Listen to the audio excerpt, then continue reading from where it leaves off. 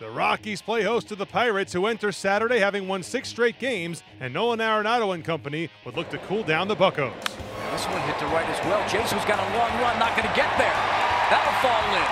Blackman scores, and Nolan able to trot into second with a double. And the Rockies have a 2-1 lead. 83 RBIs for a guy hitting over 400 in the clutch. And we get Mark Reynolds up there, and a ground ball right side, base hit into right field. Gonna score another run. A diving attempt made by Harrison. He couldn't get it, and Mark Reynolds comes through. Third run in the inning, and the Rockies lead it 3-1. Watch it. Oh, touching the tip. 4 hit-by pitches last night by the Rockies. Cool comes inside on Cargo, and the bench is clear. That was intentional. Easy to say that he was doing it on purpose. Cargo's looking for his bat. Chad Cool wants a baseball. He bounces that one up the middle. That's going to find center field for a base hit.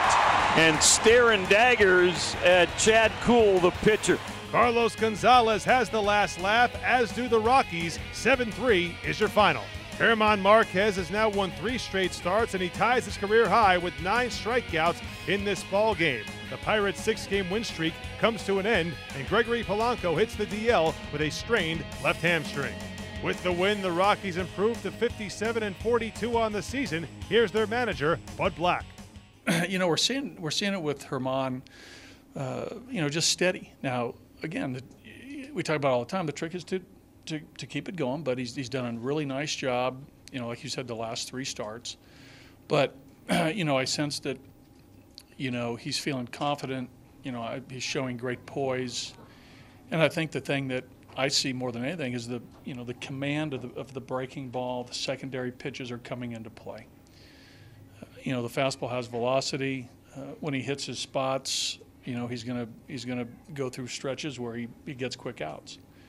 But you saw some of their swings on the breaking balls. I mean, they didn't see it. They did not see the breaking ball. They had a curve and slider both. Actually, Tony came in from the bullpen session and said that both the curve and the slider were in the pen were really good. And I think he worked his way into that right away. It didn't show the first couple innings, but inning 3 through 7, really, really good. He had the 2 walks in the first. No walks after that. I mean, he's doing it. He's doing his part. He's doing his part. And Buddy, he was involved in one way or another in the bench clearing part of it. He looked very animated, seemed pumped up. Again, he comes back the next inning and set him down in order. Right. We talk about that all the time with our young guys. How we got to develop that poise and that competitiveness at the same time. They have the competitiveness. Now we just need them to understand where they are. And the most important thing is to keep focused. Keep under control, be in command of what they can be in command of, and he's showing that. But there's no way that he hit Andrew McCutcheon. That ball got away, right? So to have something like that happen, and have guys run to Cargo's defense and Cargo stand up. I mean, in a way, can you? Well, yeah. I mean, yeah. Listen, this is a good team as far as having each other's backs. I know that. I know that will continue with this group. They're very, very much have each other's back, and will always. That's something that we also talk about as far back as spring training. How much of a decision was in bringing Holland in? Well, there's a lot of factors. I think 3 days rest. His usage over the last 10 days has not been a lot. I mean, even going back to the All-Star break. So I think with, where our pen is and probably how, even though Jake wasn't, Jake's stuff was good. I mean, we saw 97s, we saw 98s, we saw him induce a double play ball. But I just thought that, Greg, was the guy to get that last out.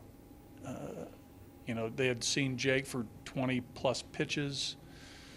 He walked the leadoff hitter, walked his last guy.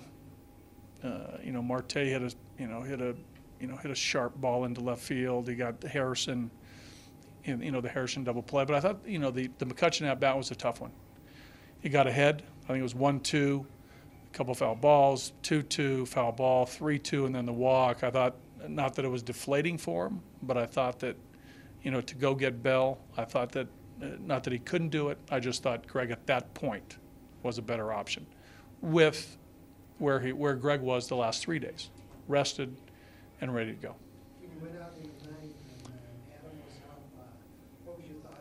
That was just to give Greg just a little breather.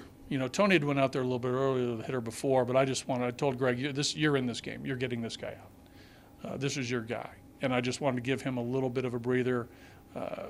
He and Tony and I talked a little about, how we're going to first pitch to him, the first pitch to, Harrison. So a little bit of scripted there, but, he was going to face that guy. Well, we haven't talked. Since Sunday, your lineup has produced 8 hits.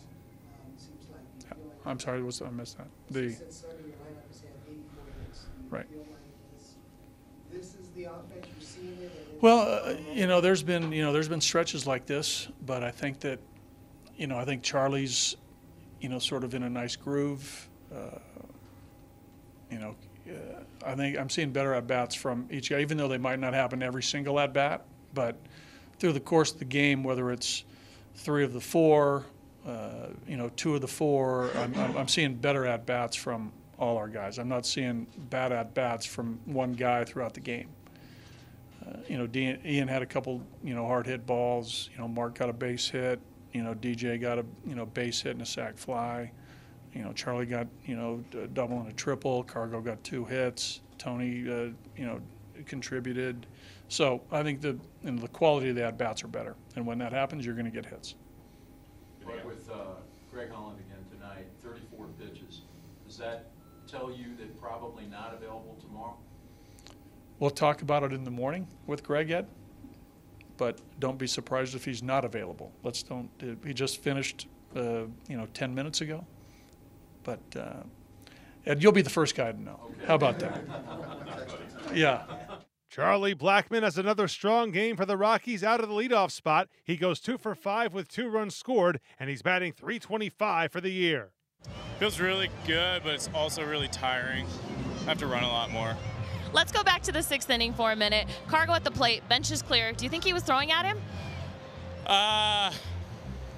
Do I think he was? I think he was throwing inside with an intent to send a message. I don't know that he was trying to hit him. I don't know. On that note, 7 runs, 13 hits, a quality start from Marquez, a pretty quality game altogether for you guys. We played pretty good baseball today. We really needed that start. I thought Marquez threw really well after he settled down. Swung the bat pretty good too.